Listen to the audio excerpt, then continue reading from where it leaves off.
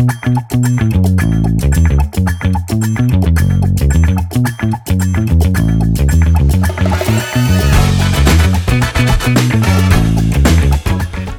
in the 1880s, the record industry began by simply having the artist perform to a horn, which was recorded by the opposite of a phonograph. And in 1924, the trade journal Talking Machine World, which covered the phonography and record industry at the time, reported that Eddie King, Victor Records' manager of the New York Artists and Repertoire Department, had planned a set of recordings. Now, this was perhaps the earliest printed use of A&R Man. Actually, it says neither A&R Man or even A&R. That was a name that was probably coined by Billboard magazine in 1946 and entered wide use in the late 1940s. Welcome to Dead Wax 78s. This is Sean, and here's where we talk about all that old-timey music recording and, music industry stuff. Today we're going to talk about the artist and repertoire man. Artists and repertoire, or A&R, is the division of a record label or a music publishing company that is responsible for scouting and overseeing the artistic development of recording artists and songwriters. It also acts as a liaison between artists and record labels, or publishing companies, of course, and every activity involving the artist to the point of the album release is generally considered under the purview and responsibility of the A&R department. So the A&R division of a record label, which is responsible for finding new talent and bringing those artists to the record company. So A&R staff may go to hear emerging bands playing at nightclubs and festivals to scout out for the talent. Now, personnel in the division are expected to understand the current tastes of the market and to be able to find artists that will be commercially successful. So for this reason, A&R people are often young, and many are musicians, or music journalists, or even record producers.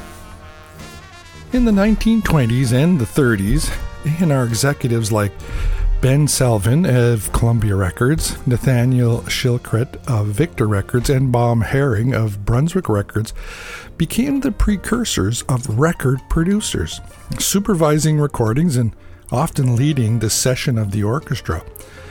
During the 1940s, major record labels increasingly opened official A&R departments. Now, those roles included supervision of recording, and meanwhile, independent recording studios started to open, and that helped originate the record producer as a specialty. But despite a tradition of some A&R men of writing music, recording, production, still referred to just as the manufacturing of record discs. Here's side one, Victor Military Band, under Eddie King, The Haunting Rag, 1913.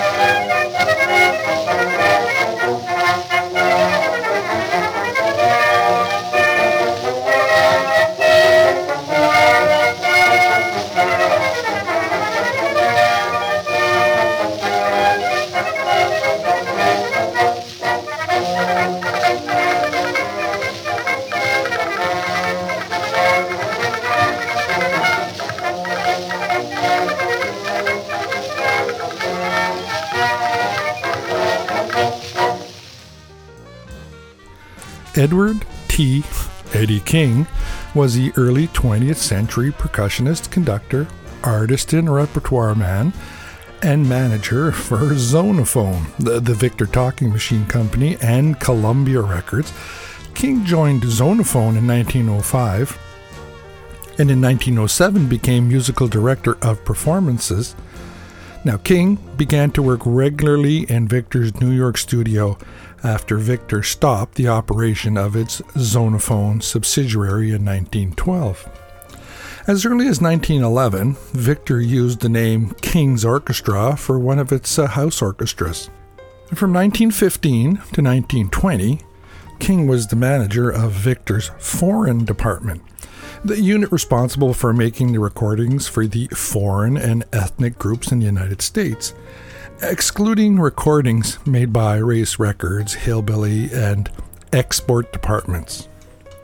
King's Orchestra was the primary house orchestra for making foreign recordings during this period. For the majority of the orchestra's foreign department recordings, King's Orchestra served as the accompanying orchestra for Victor foreign vocals and instrumental artists. About mid-1915, King hired Nathaniel Shilkret to work for him as a conductor and arranger at Victor, and Shilkret replaced King as manager of the foreign department when King was promoted to director of light music. King was also a member of Victor's A&R committee, which included Shilkret, who cited King as the A&R man responsible for bringing Kate Smith to Victor. Now, as director of light music, King was well known for an authoritarian who would not permit any departure from the music that was written down. This was a source of irritation to many of the popular Victor recording artists at the time. King also conducted many other dance orchestras, such as those of Paul Whiteman, Ted Weems, and Irving Aronson. King went to cities such as Chicago, Oakland, and New Orleans when Victor began recording in those cities. Now, King left Victor in October 1926 to go back to Columbia. And again, his replacement, this time as Victor's director of light music, was, you guessed it, Shilkret. Here's side 2, Nathaniel Shilkret, Victor Orchestra, Mitonia, and the vocals are by Frank Munn, 1928.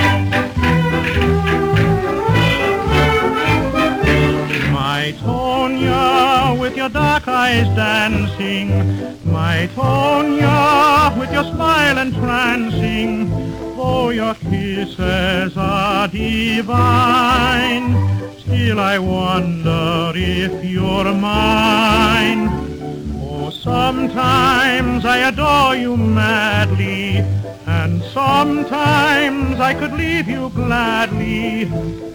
You swear love undying still, my heart keeps crying, Tonya, are you really mine?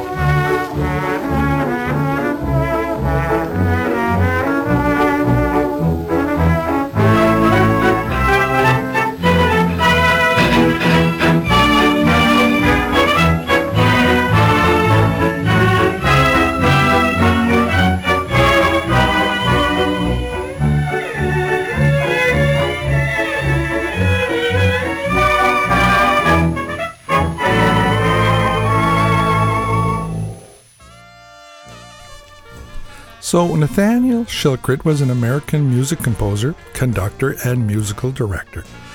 Shilkret was a child prodigy touring the country with the New York Boys Orchestra from the ages of 7 to 13 as their clarinet soloist.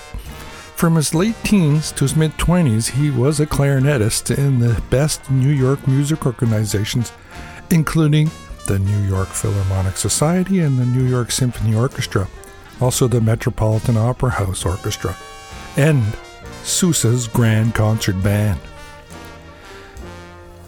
So in 1926, when he became director of light music for Victor, he directed thousands of recordings, possibly more than anyone in recording history.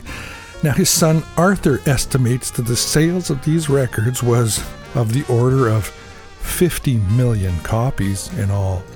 He formed, wrote arrangements for, and conducted the Victor Salon Orchestra.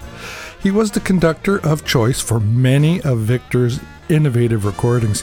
He conducted Victor's first record made by electrical process in 1925, the first commercial Victor long playing record in 1931, and was the first conductor to successfully dub an electrically recorded orchestral accompaniment over the acoustically recorded vocals of Enrico Caruso.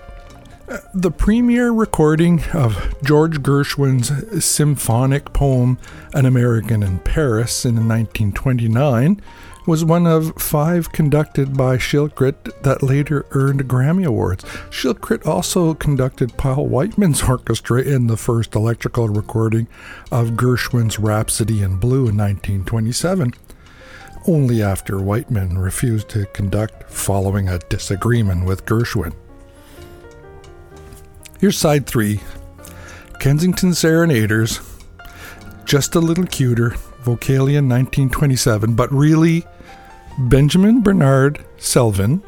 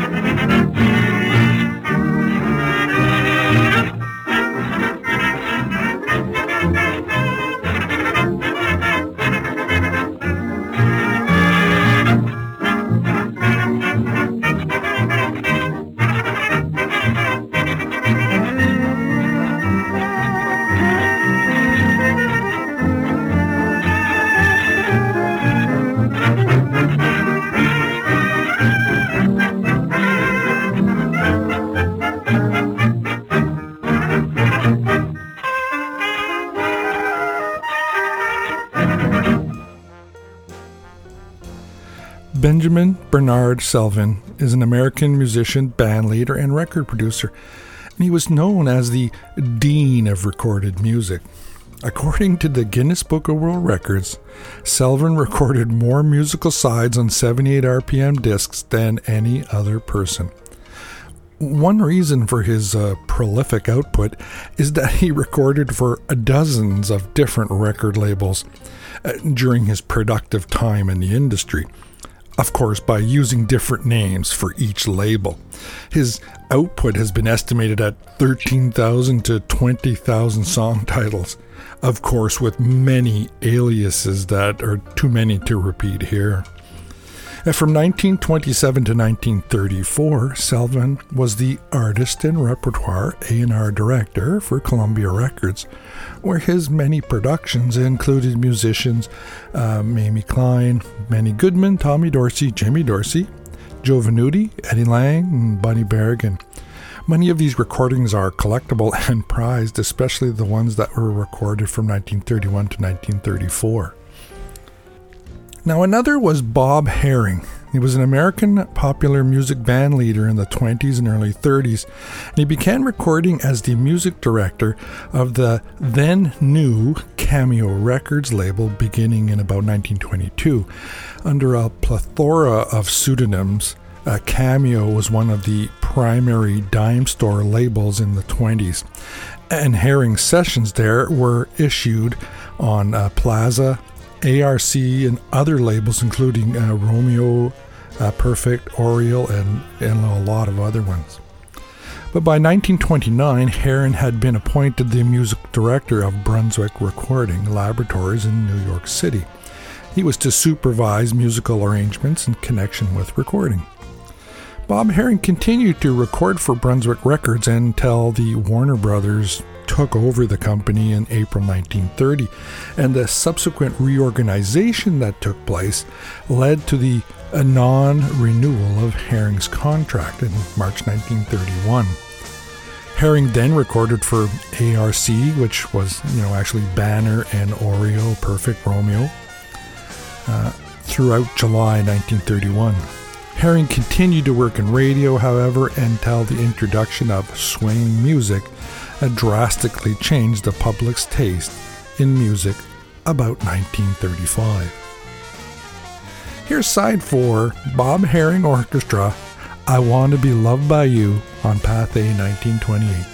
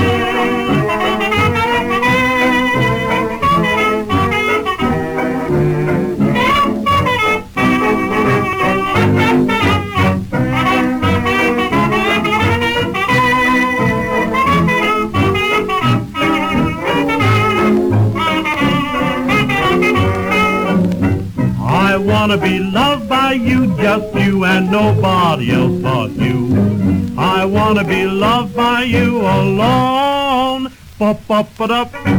I wanna be kissed by you, just you and nobody else but you. I wanna be kissed by you alone. Ba-ba-ba-da. I couldn't aspire to anything higher than feel a desire to make you my own. Ba-ba-ba-da. I wanna be loved by you, just you and nobody else but you. I wanna be loved by you alone.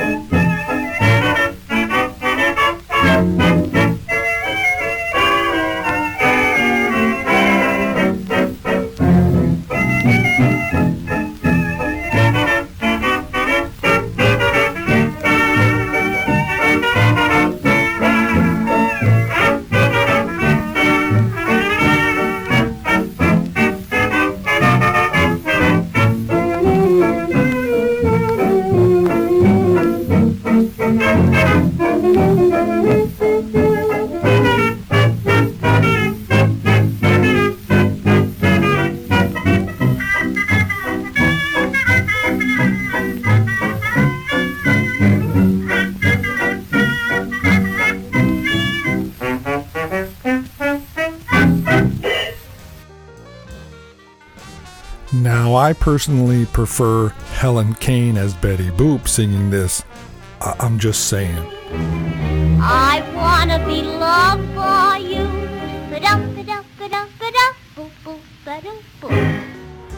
As music became more widely available and popular, it was inevitably commercialized. Big record labels held a monopoly on the music industry, and arguably they still do, albeit to a lesser extent.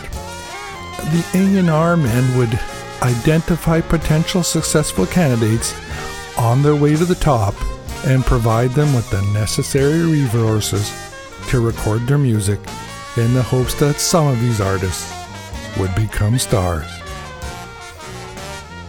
Thank you for listening. This has been Dead Wax 78s.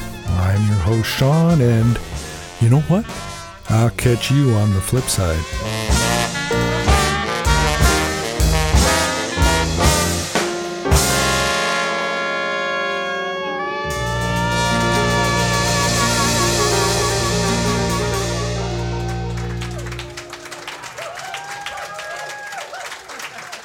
Yes, indeed. Thank you, C.C. Ryder.